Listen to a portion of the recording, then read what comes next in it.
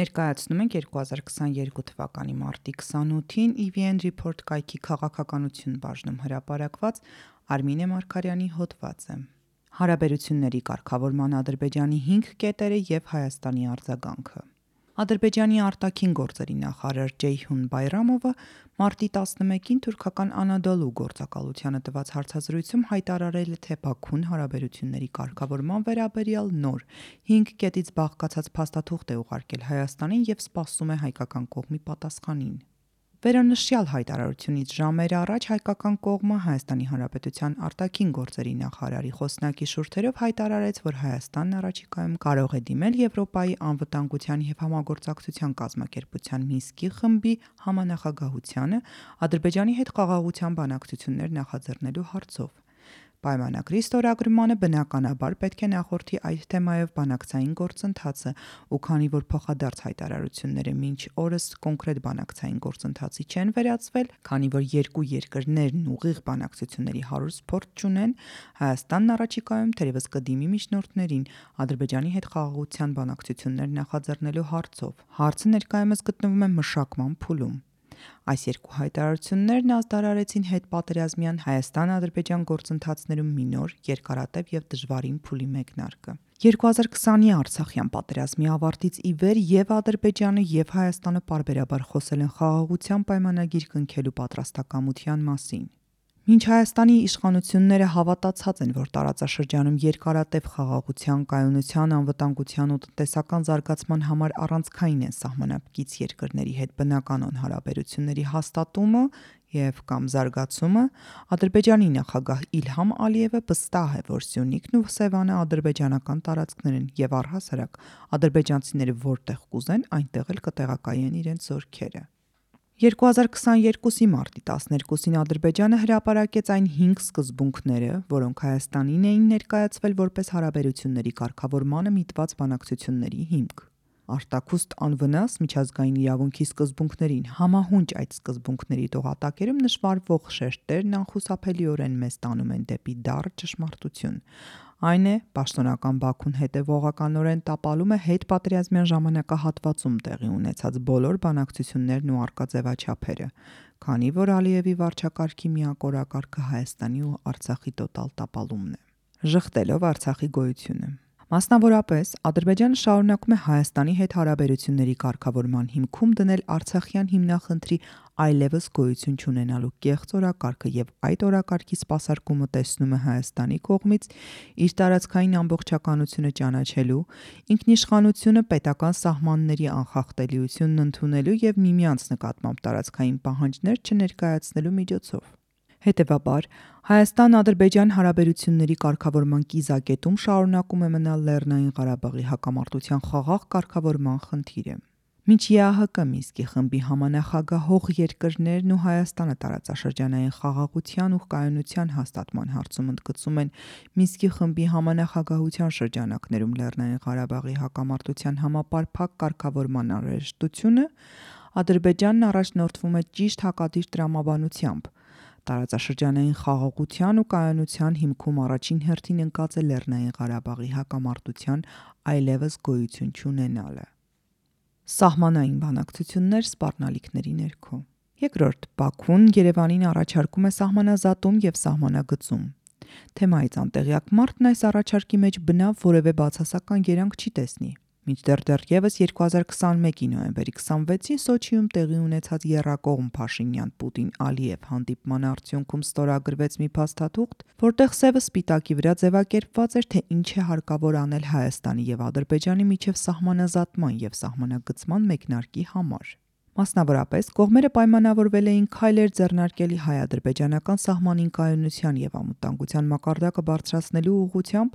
եւ գործընթացը մղել Ադրբեջանի եւ Հայաստանի միջև պետական սահմանի սահմանազատման եւ հետագայում սահմանագծման հարցերով երկկողմ հանձնաժողով ստեղծելու ուղղությամբ։ Հիշեցնենք, որ սահմանին կայունության եւ անվտանգության մակարդակը բարձրացնելու անհրաժեշտությունը պայմանավորված էր 2021-ի մայիսի 12-ից Ադրբեջանի զինված ուժերի կողմից Հայաստանի սուվերեն տարածք ներխուժելու եւ պարբերաբար ռազմական գործողությունների դիմելու հանգամանքով։ Ըստ էության, դեռ Սոչիում կողմերը միակարծիք էին, որ առանց փոխվստահության միջոցների գործնականում հնարավոր չի լինի մտնել դելիմիտացիայի եւ դեմարկացիայի փուլ։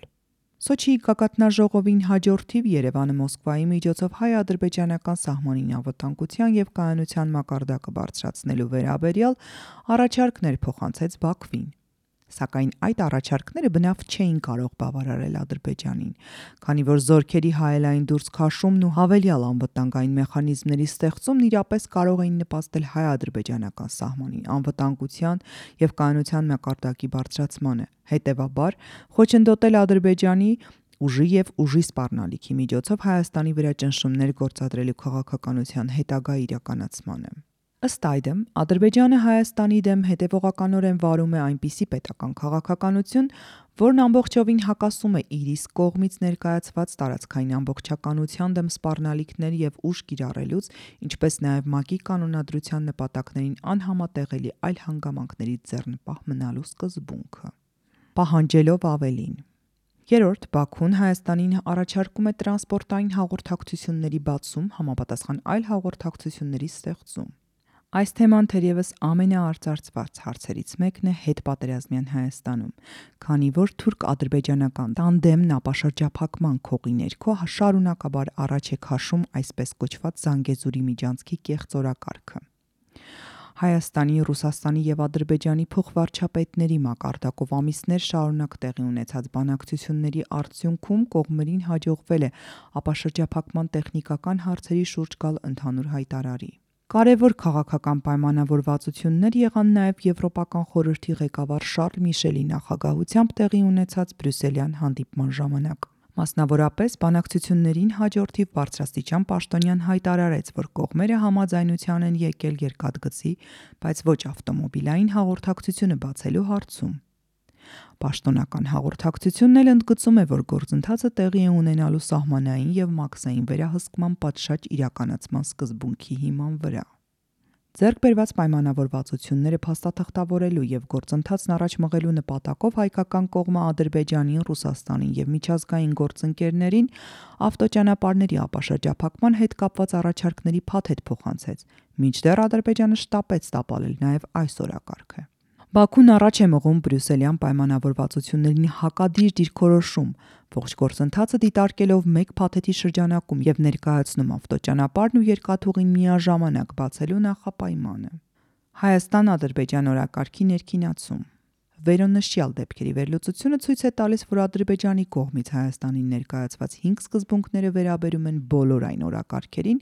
որոնց վերաբերյալ կամ որոնց շուրջ տևական ժամանակ է տեղի ունենում բազմակողմ բանակցություններ, շփումներ Ռուսաստանի եւ արևմտյան գործընկերների միջնորդությամբ եւ որոնք տապալվել են հենց Ադրբեջանի կողմից։ Հայաստանը տևական ժամանակ է ջանքեր է գործադրում հնարավորինս միջազգայնացնելու Հայաստան-Ադրբեջան օրակարգի հարցերը։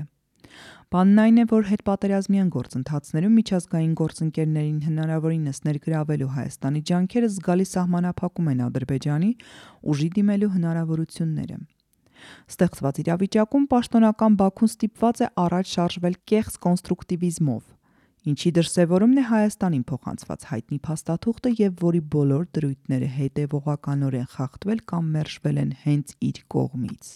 հիմնվելով մարդու իրավունքների վրա։ Մարտի 14-ին Հայաստանի Հանրապետության արտաքին գործերի նախարարությունը տարածեց հաղորդագրություն, ըստ որի Հայաստանը պատասխանել է Ադրբեջանի կողմից փոխանցված առաջարկներին եւ միավորված ազգերի կազմակերպության կանոնադրության, քաղաքական եւ քաղաքացիական իրավունքների միջազգային դաշնագրի եւ Հելսինկյան եզրափակիչ ակտի հիման վրա